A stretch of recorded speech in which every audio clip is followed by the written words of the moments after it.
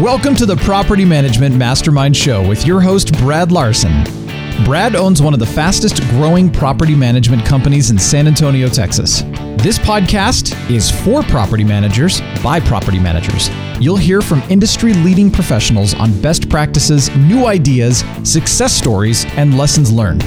This is your opportunity to learn about the latest industry buzz surrounding property management, as well as tips and strategies to improve your business. Now here's your host, Brad Larson. Hello, everyone, and thank you for joining us here on the Property Management Mastermind podcast. Be sure to check out our website at propertymanagementmastermind.com, where you will find all of our episodes, products, and services to review, to include our newly launched Biz Dev Mastermind offering, which is consulting services for companies looking to hire and grow using a business development manager. You can visit that site at bizdevmastermind.com. In addition, I wanted to announce the Property Management Mastermind Annual Conference going on in Las Vegas, March 2, 3, 4 at the Mirage Hotel in 2020. Visit the website at PMMCON.com. If you sign up for the conference and both add-on seminars, you'll get a 10% discount. I look forward to seeing you in Las Vegas. Lastly, be sure to find us on Facebook to join the conversation of over 6,000 members in the Property Management Mastermind Facebook group. Choose Seacoast Commerce Bank as your property management bank of choice. Seacoast Commerce Bank specializes in trust accounts and business banking for property managers. One of their best features is a cash analysis program where they can assist in paying your property management-related invoices. Contact Allison at 619-988-6708 to learn more. And be sure to listen to the Property Management Mastermind podcast, episode number 26, about Seacoast Commerce Bank. Welcome, everybody, to another edition of the Property Management Mastermind Show. I'm your host, Brad Larson, and today's guest, I have Ms. Jennifer Stoops on, and she is a property management company owner / runner. And we'll get through this. I know it's kind of a thing of what we want to have you on. So she may not technically own the company, but she runs the company, and she's the HMFIC at Park Avenue Properties. And so we'll get through kind of how this all works, but I wanted her to come onto the podcast because she's coming to the Property Management Mastermind Conference as a guest speaker, a marquee speaker on main stage. And so I want to give an introduction, and then we'll get into kind of what we're talking about at the Mastermind Conference. So Jennifer, how are you today? I'm good. How about yourself? Thanks for having me. Appreciate you coming on. It's been a busy schedule. I really appreciate you coming into the podcast show. So I want to get your opportunity, just kind of give us the who, what, where, when, why of who you are. And then we can kind of talk through that as far as how that fits into the management conference that we put on or are putting on in March of this year. So give us that. Sure. So I started with Park Avenue Properties in 2007. Virtually first employee here. Started as a property manager. So fast forward, it'll be 13 years this June that I've been here. Seen a lot of changes, a lot of growth, and I am the executive VP today. From Buffalo, New York originally. I actually graduated 4 years of college with a communications degree and wanted to go into business and get my MBA, but put myself through school. So decided that I needed to work. And so I got a job in a dental practice, of all things, as her business manager, but she was just starting the practice. And after about 6 months there, she said, "Would you have any interest in going back to school?" Then I thought, there's no way she's going to ask me to go for my MBA. She wouldn't need that there. She wanted me to be a hygienist. It was a pediatric dental office. She had already taught me how to be an assistant to her because she was doing everything on her own, getting her practice off the ground. So I went back to school. She paid for it. You always take a free education. It's a 2-year program, and I did it in 9 months, going 1 full day and 1 half day a week. And so the only reason I actually left that is because when I left Buffalo, which was a very smart move, I moved south and got my real estate license as soon as I moved to North Carolina and met John Bradford. And that was it. The only job I've had since I've lived here. First question is, why would you ever move from Buffalo, New York? I don't know. You know, it's gorgeous there this time of year. I can tell you that. As Deb Jewell, she was just there. Baffling. I'm so shocked you would move from there. I've never met anybody that's ever moved from Buffalo. Kidding aside, so to get deeper into this, so explaining why we have you on is you're the executive vice president, which is, I didn't have that title in front of me, for Park Avenue Properties, which is owned by John Bradford. And John has basically worked to where he set up the company with your help to where you can run it. He's the sole proprietor, right? He's the owner, the principal, and you run the company and you have a good salary and good earnings, and you're very well vested in the company's success. And John is off doing other cool stuff. He worked his way out of a job. Basically. So I want to hear, we know he's doing pet screening, right? Yeah. So John owns petscreening.com. And I think that's a really cool service they're providing where they help screen animals and pets for property managers. And that's including multifamily, single family, all that good stuff. But then he had a little tryst in the political world. So talk to me more about that. So that was actually when John started to sort of let go of the reins and started grooming me. It was probably 2014. He ran, I believe it was around 2011 or 12, for the first time. He ran for office locally as a town commissioner for the town of Cornelius. And he served 2 terms doing that. So I'm quite sure it was 2011 when he started. He called me in 2014 and he said, I have to have a conversation with you. And of course, this was over a weekend, and it's not uncommon for us to talk on the weekends and stuff like that occasionally, but you kind of know the difference in the tone. And he said, can I talk to you? And I said, sure. And immediately I'm thinking he's going to sell the company. And he said, well, I'm in town office right now, and I'm considering running for state office. And I said, okay. And he said, so what that means is I'm going to be gone a significant portion of the year, 4 days a week when I am in session. And that means I cannot run the company. So he says, I have 2 blessings that I had to get. The first was my wife. He said, and you're my second phone call. And he said, so, if you tell me no, that you're not comfortable taking the reins, then I understand and I'll figure it out. And, obviously I gave him my blessing. I had learned a lot from him leading up to that point. He wasn't disengaged by any means those first couple of years. He won the election, served 2 terms in the House of Representatives. And then in his last year in the House of Representatives, I think it was, maybe just before that, about 2 years ago, he started pet screening. And in 2019, it had just exploded, which was good. He actually, unfortunately, did not win his re-election for 3rd term in 2018. But that worked out for the best because pet screening blew up. They needed him there. He needed to get that team now to a point where they can try to, go run without him. And so he's running for re-election now. So he will actually run in November as his election season. So hopefully he'll get reelected to his next 2 terms. So now he's got 2 businesses. So every once in a while, I hear from folks over there that just have questions here or there about how he would want things done if he's not available. He's the same guy running both companies. We call it the family of companies. So they are completely separate entities in all areas and things like that. We are Park Avenue is actually a customer to Pet Screen. So we utilize the service and things like that too. But he's done a very good job of grooming those underneath. And I'm hopeful to do the same thing here, that in case one day I'm not here, the next chain can take over for me. We'll circle that around. Just going to make a point. So why we first engaged with you to come on to the Mastermind Conference as a guest speaker is I came to you and said, I want you to talk about how the principal of the company, that'd be John, he groomed his next in line, the second in command, the adult in charge, the director of operations, whatever you want to call that title, basically the person running the company.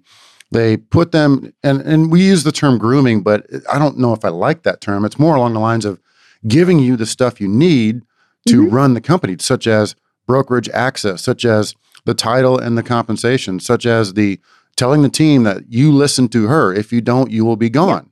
I mean, those little things have to come from the principal down. And so I guess that's kind of grooming in a way, but more along the lines of setting the stage for you to take over. So when I came to you, I said, I want you to talk about this at the Mastermind Conference from 2 angles. One, from John coming down to you saying, I want you to do this, this, and this. And so everybody in the audience who's potentially a John or want to be a John as a principal, grooming their second in charge or setting the stage. I don't know if we can handle more John. I know it. I get it. He's the prettiest man I've ever met. And the other side of this, the other side is for everybody else in the audience. Do they want to be that second in charge? They should be. They want to. I mean, the office managers that are going to be there at the conference and the portfolio managers who have aspirations of moving up into a company, they have to look at that and say, I need to understand what I have to do to take over a potential company and run it like that. And so there's 2 ways to look at this, from the top and the top down and the bottom up, looking up. So taking that angle, I came to you and said, I want you to do a presentation on this. So basically, you talk about how it works, you talk about the compensation, you talk about the things you need to set the stage for you to be successful and do that.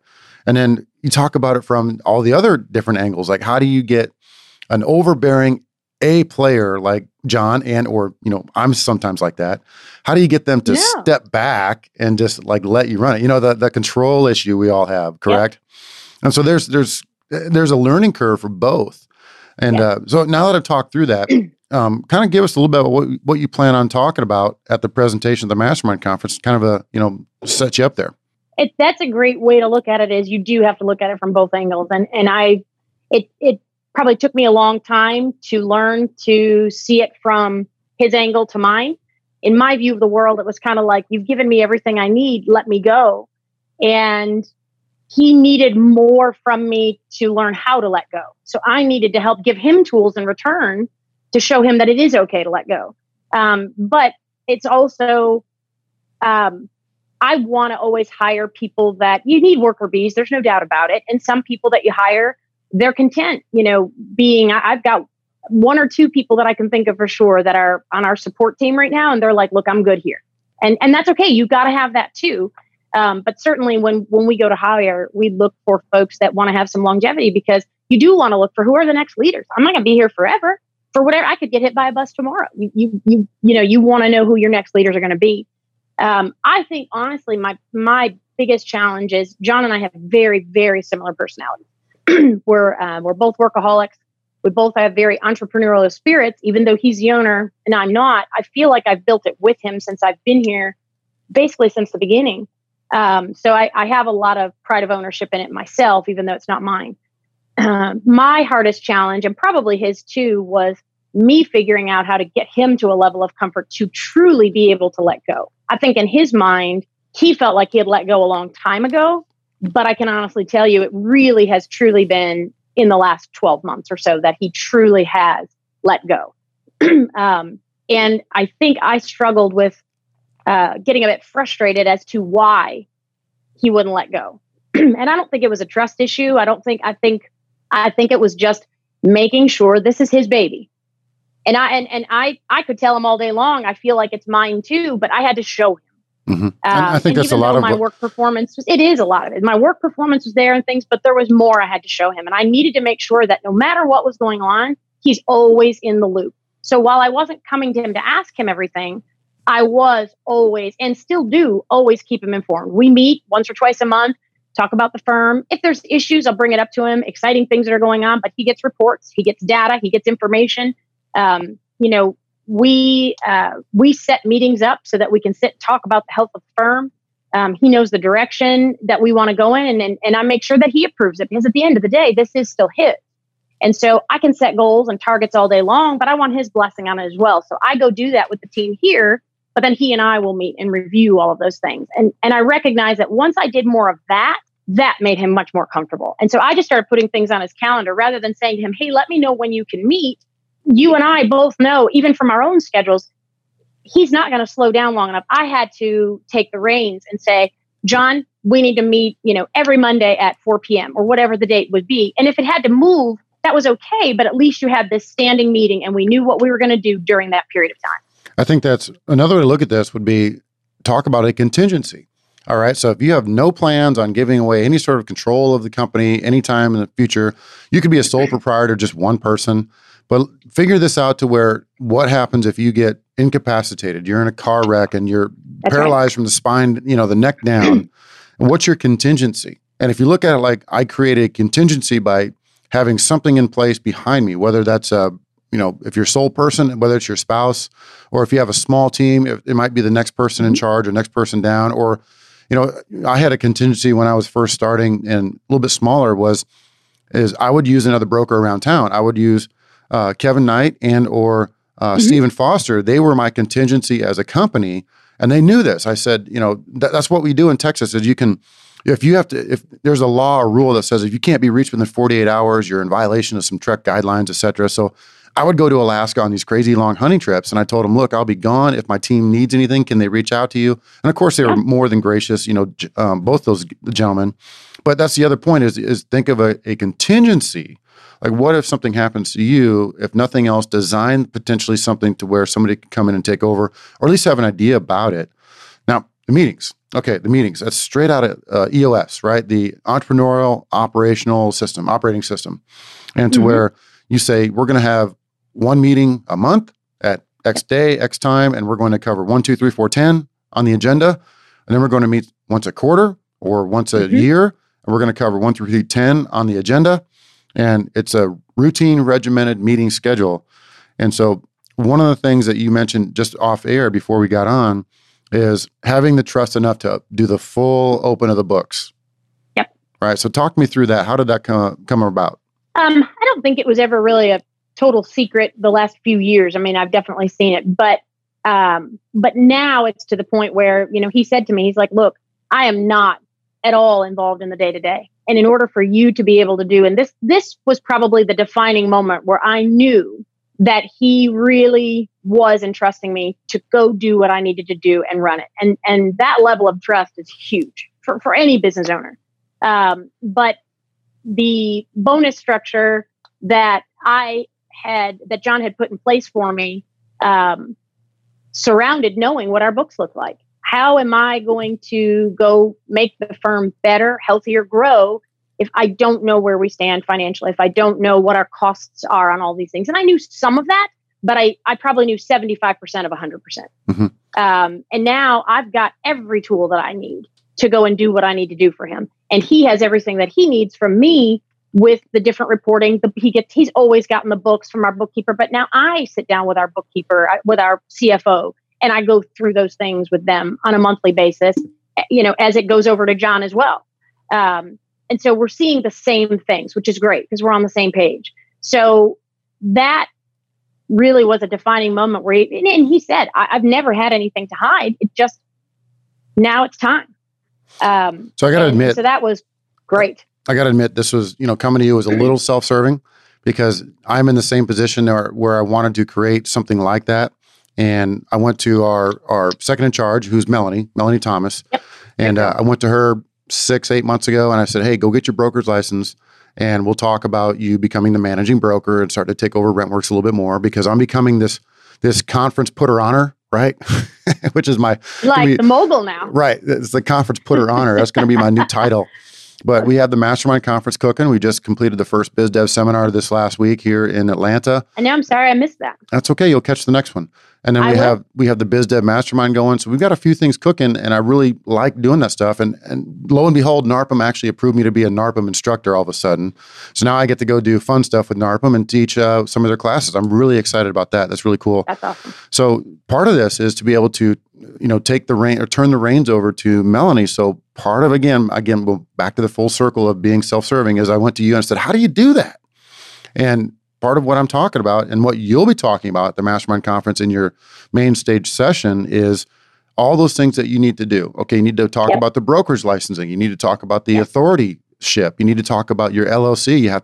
We had to go designate her as a managing broker in the LLC to be able to get the Texas Real Estate Commission to recognize her as the managing broker. So it's just all these little gymnastics that you got to run through. And then of course, there's the compensation.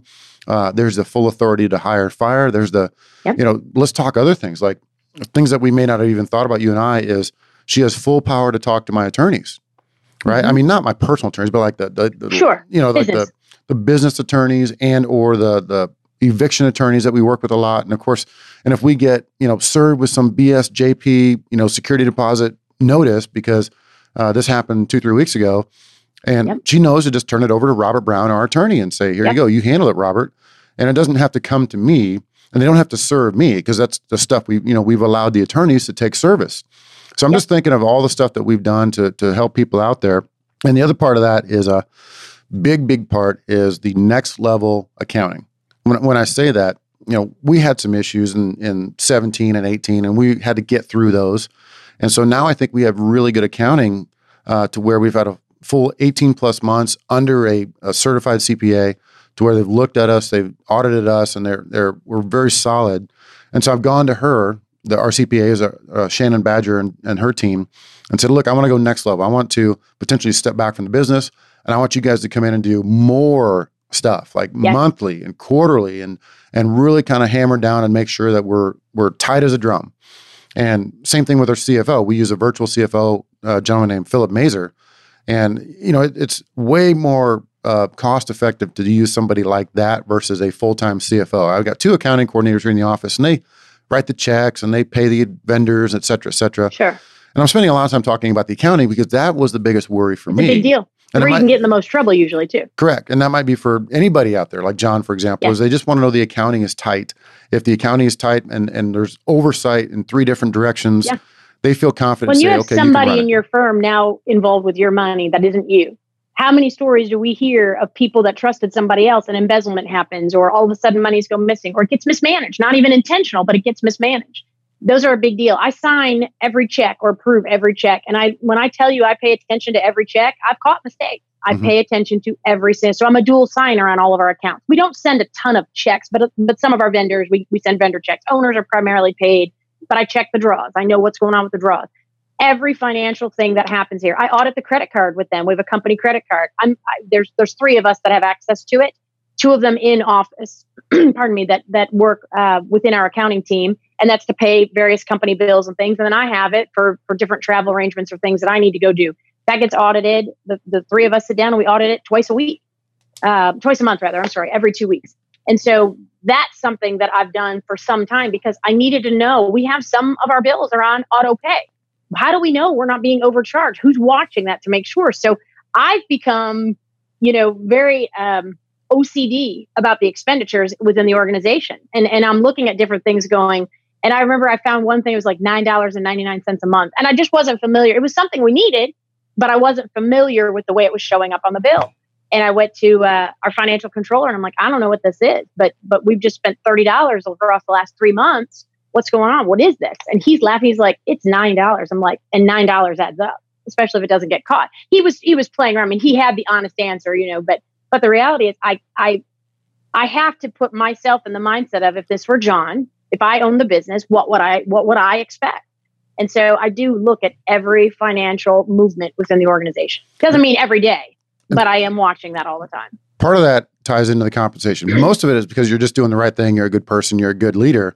But a little bit part of that is tied into the compensation because you are watching the bottom line.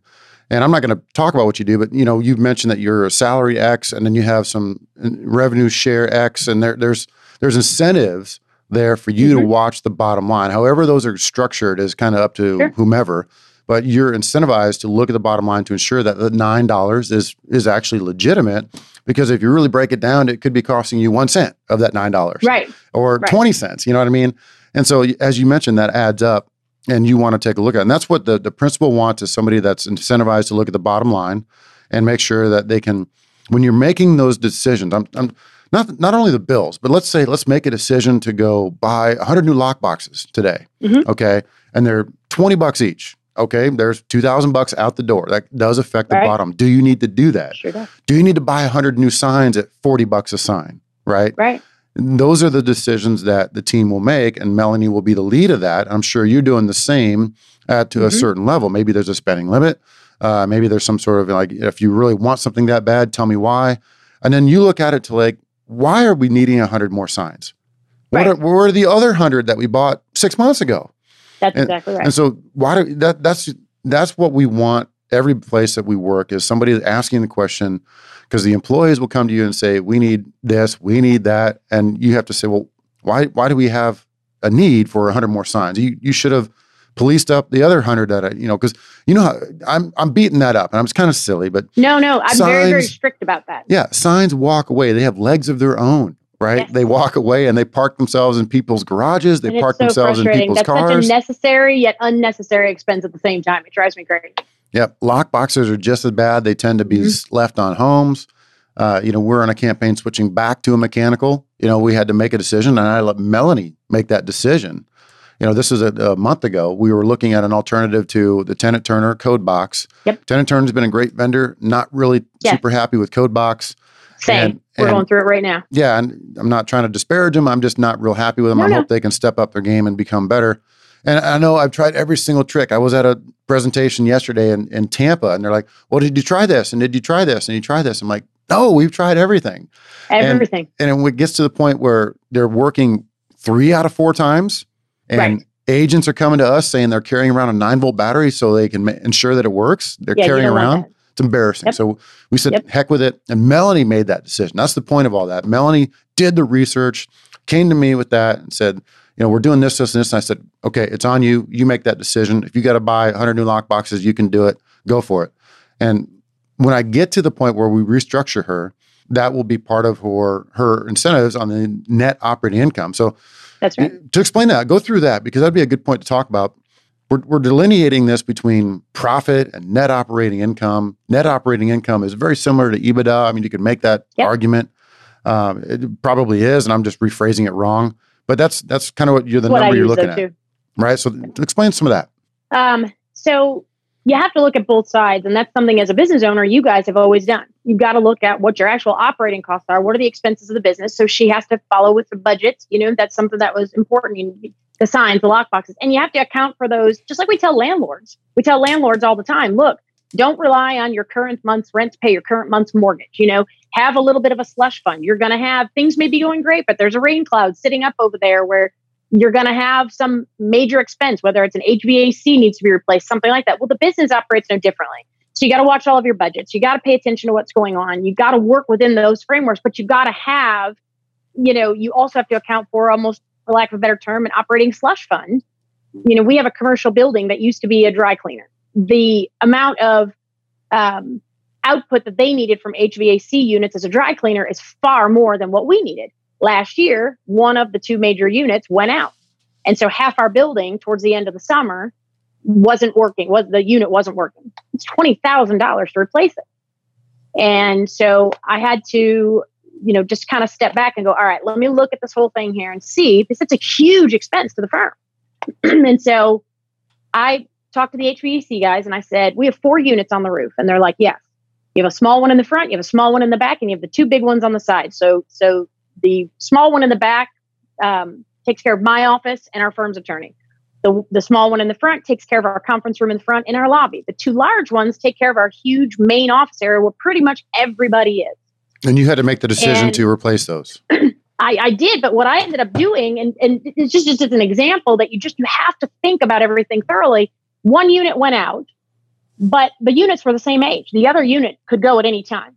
So what I said was, we don't need 2 units, agree or disagree. And the HVAC vendor said, totally agree with you. And I said, great, then why don't we go replace it with 1 really good unit and rework some of the ductwork, because that was cheaper, because we have 2 main ductworks that go down the building. Those 2 can be connected, and then we go get 1 unit. So rather than it being $40,000, it ended up, it's going to be about 18. That's you looking at the bottom line. I want to talk a couple things next. So I want to talk education first, and then we'll get into some other stuff. So education is, I had Melanie join NARPM. I'm getting her to start on some of her designations.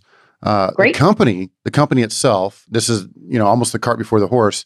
The company itself is about to be a CRMC designate awardee. So we've got the designation. We've done the pre-audit. We're getting ready to, first quarter is get our CRMC designation. So we got to have the full audit where they come in and do the full cavity search, right, on everything you do. Bend over. Yeah, exactly. Greg Deering came in and did the pre-audit with us, and it was enlightening. We were probably a 75% solution where we were pretty close, but definitely need some work, and we hope to tighten that up. I love the CRMC. I don't care if you need the designation or not. Get a checklist and follow that thing, because that is something that's really going to help you. But the education side, I want Melanie to go to be a part of NARPM. I want her to start getting some designations, because I think that gives her a little bit more buy-in, a lot more knowledge. And tell me kind of how that worked for you. That's exactly one of the reasons that we did it. So I've been a member of NARPM. Let's see, I started in 2007, and it was probably within that year, if not very early 2008, because I know a couple of years ago at National Conference, I was recognized for my 10-year anniversary with NARPM. So I'm pushing 13 years with NARPM, just like I am with the firm. The last 5 years, probably 5, maybe 6, is really when I took off. I had served on the Charlotte Regional Board for NARPM about 5 years ago. And that was sort of, John had been doing it. And of course, much like with you, I started following suit. So John was, I think, the second NARPM chapter president for Charlotte. I was probably the 4th or 5th. So kind of everything that he had done, I sort of started following behind in those footsteps. And then of course went into the designations, but I started at the local level. I served in every role on the NARPM board, so locally. And then I moved on and did national committees. So I started there. I debated on running for RMP, but then with just sort of taking on the responsibilities of running the firm as a whole, I wanted to give myself a little time to make sure I was doing that well before then all of a sudden I too was absent for a little bit. That was RVP. That was regional vice president you were talking about. Yeah, RVP. Yes. Right. You said so RMP. I was an ambassador instead. Oh, I did. Okay. Yeah. RVP. But I did get my RMP, my MPM. He was very supportive of that and encouraged it and wanted that as well, because there is a lot of credibility. I serve on our state board. In fact, I'm chairperson this year of our property management division for the State Association of Realtors. And so that for us as a company, and a lot of those things for Melanie too, there's a lot of, you want to encourage them to do that, to do leadership roles, to NARPM, any other kind of education. I don't know about, what Texas has as far as the state, but it's a wonderful thing because for me serving on the state board, that board works very closely with the real estate commission. And that's a wonderful place to be. So I have so many contacts there. And so there's so much that can help not only her personal growth, but your firm as a whole. Yeah, I even looked around. You don't worry about them being absent. Yeah, I even looked around at CEO and or COO education, like some sort of, 3, 4, 5 day seminar thing. So I'm kind of, still looking for something like that. I'd love to maybe send her to something like that to where they can learn how to be a CEO. Because essentially that's what she is, right? Yep. That's what you are. You're the CEO. She would be the CEO, or if you want to call her that. I mean, the title is almost irrelevant to a certain extent, but that's essentially the job. And you can even mix that in with the COO, Chief Operating Officer, versus the CEO. All right, let me talk KPIs. And I'm going to throw some out there because people like this stuff. They like hearing about the actual KPIs of what we're doing. So this is kind of what I put on Melanie in our first employment agreement when she started taking over. And I'm going to beef this up a little bit with potentially a portion of the NOI at some point once I get ready to do that. But these are part of the bonus pool I had her on, and these are fun to kind of talk about, especially with net promoter scores, NPS scores. So I had a tenant move-in NPS score is greater than 75. An owner satisfaction NPS score is greater than 75. Delinquencies are less than 10 per month per property manager, right? So I'm incentivizing her to crack the whip on the property managers to keep the delinquencies low, which means they have to go sometimes ping the tenants to make sure they pay their rent. I mean, just little stuff. And then bad losses of owners firing us are less than 20% of the total losses. Okay, so if we get fired 5 times, we're only the one of the 5 are going to be a bad loss to where like we screwed up. Okay. And paid leasing fees, our tenant realtor commissions are no more than 75%. It's market specific. Average days on market for leased homes are less than 30 days on the market. I like that one because that is extremely quantifiable. Go straight into the MLS. We pull a report. Yeah. What's the average days on market for the homes we're renting? Okay, they're 35. Okay, why? Because we're spending 3 days messing around trying to get the home on the market with full pictures and video and junk like that. And, that's good stuff. And if it's okay, if we hit 31 or 33, okay, I'm not going to, chop heads, but it's a guide and I want to stay under that 30 days. And then our Google review rating stays at greater than 4.4 stars. And we're at a 4.6 now. And she's on a campaign like to get us to a 4.7 here in the next few weeks, months. So, I mean, she's very How many reviews do you guys have right now? 550 some. Good for you. Yeah. Beg, borrow, and steal for reviews. Yeah, you do. And we're working on that as well as a campaign. Do you have, so very similar, we have, and I'm sure there's a few more that we could get into, but DOM is huge. Owners are not happy if their properties are not leased. That's one of the main reasons they would go to terminate. We just had team meetings yesterday and I sat with the operations manager he's fairly new with us. He started at the end of October. So John went and got me a right hand because I was his. And so he's like, look, I've got to go get you a Jennifer now. My name has become a noun in the industry. Years ago, people would say... It absolutely has. And I will confirm that with you. It has. We used to walk down the halls at conferences and people would be like, I got to get a Jennifer. And so he would joke with people and he's like, her name has become a noun. We were just at an event last week, a realtor event. And there was a property management team there that he and I have known a while. And we were chatting with them. And the guy looked at him and he said, man, he's like, I got to get somebody to be groomed up, like she's been for you. And John said, her name's become a noun. Everybody needs a Jennifer. And but truly, with me rolling up to become John, he wanted somebody that would be me. And so we have two managers, here at the firm, but we went and hired a VP of operations to sort of help. So when I'm not here, there's a Jennifer sitting here, and I hate to use that. That makes me sound it's weird, but that was very important. And so I sat with him yesterday. We went through KPIs with teams, but we actually also implemented. So I'm incentivized. The management team is incentivized as well, but we've even incentivized our teams. At the end of the day, and you would agree with this, I know this is a challenge, and this was a little bit of a sticking point with John and me for a long time. John sort of felt like, look, if you feel like people are not performing to the best of their ability, why would you go put incentives in place? And I said, look, John, at the end of the day, BD, me, anybody here can bring in properties all day long. If we're not doing it right on the back end, they get paid the same as a W-2 salaried employee sitting in our office at the end of the day, whether we manage 5 doors or 5,000 doors. So what can we do to put in place? You can't take away from their salary. So we have to do something. Incentives, recognition, money, those things motivate people. And so it can be something like awarding people a certain number of PTO hours. That's very cost effective, no cost at all to the firm. We do that as part of a bonus structure. We do have a team bonus structures. The way our structure is in our organization, our property managers are two people on a team. A property manager, the licensee, because in North Carolina, you have to be licensed to do property management. And then they have a property manager assistant, for lack of a better term. Their titles are different here. We call it the owner relationship manager, tenant relationship manager. But we set KPIs with them as a management team for each team based on track record. What did we do last year across 12 months? Let's set your quarterly targets. This month, this month, this month. This is what you have to achieve at the end. And so they get a team bonus. It's not huge, but they get a bonus that is split between the two of them. And they have the ability to go win together or lose together.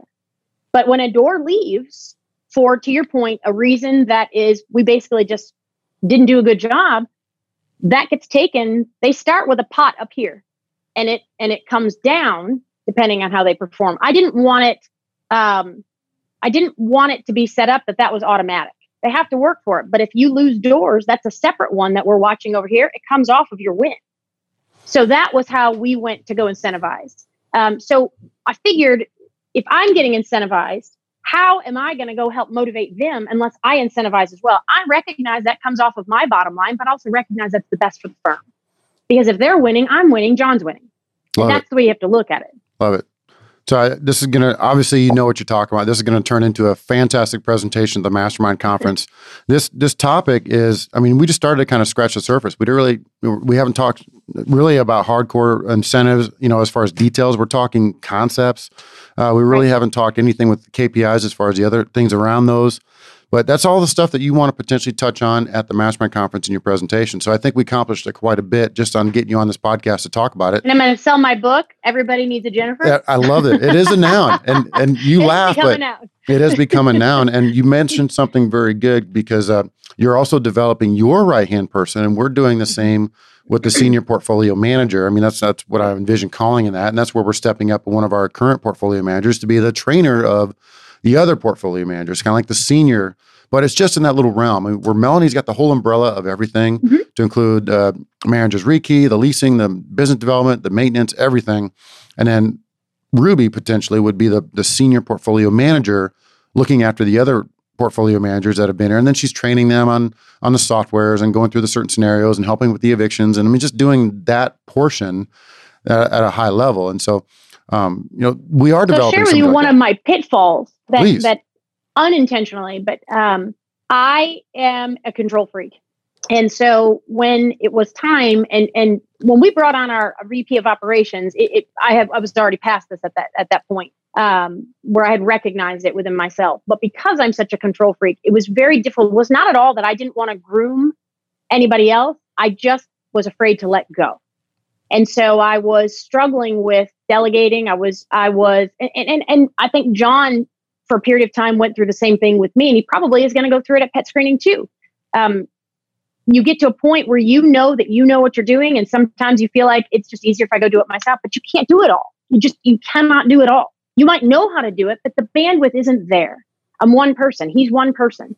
And that was my biggest challenge. So if I were to give Melanie any great piece of advice, it is, do not be afraid to delegate. Make sure they get it done, but you cannot do it all. She's going to be, and I was too, and still am, she's going to be so excited, worried, concerned, and wanting to do everything to not let you down, that she's going to try to take it all on, which is what I did. And it probably was to my detriment for a period of time. Not in a firm certainly didn't come crashing down, but it probably was some months in there where it stunted me. Not in the last year, it was prior to that, but it was a challenge for me. It was a challenge to learn how to let things go. And I think that was also something that I saw in John as well. And so it was interesting because I think the two of us sort of learned to let go together. He was learning to let it go to me because he was finally to the point where he had no choice, and I had to do the same. And so we kind of both grew up together in that same area where I saw it in him that he couldn't let go. He saw it in me. We would tell each other, but neither of us saw it in ourselves. And I think we finally did. And that was probably, of all the things that I've done here, of all the things that I've taken on, that I've tried to do within the firm, that was probably my single biggest detriment to myself and to the firm and to John. Great point. Appreciate you coming on. That was an awesome point of delegation authority. Something we need to all consider in that. So look forward to seeing you at the Mastermind Conference on your presentation, main stage. It's going to be awesome. Remember, we're going to have our formal evening awards banquet Tuesday evening, black tie event, something to that. Formal evening wear, plated seating, open bar, live band. It's going to be one heck of a time. That's Tuesday evening at the Mastermind Conference. Be sure to go to PMMCON.com to look to sign up, and look forward to seeing you all there. So again, Jennifer, thank you for stopping in and do the podcast with me. We'll talk to you soon. Sounds good. Thank you, Brad. Bye-bye. This show is sponsored by the best home inspection software on the market for property managers. We endorse and use Z-Inspector as our software of choice for our team to document home inspections. We particularly like their 360 degrees camera system that produces amazing views of the interior room. Your clients will love Z-Inspector documented inspections you provide them. Visit www.zinspector.com to learn more. This has been a podcast episode by PropertyManagementProductions.com. Be sure to subscribe to our podcast, leave us feedback, and come back for our next episode.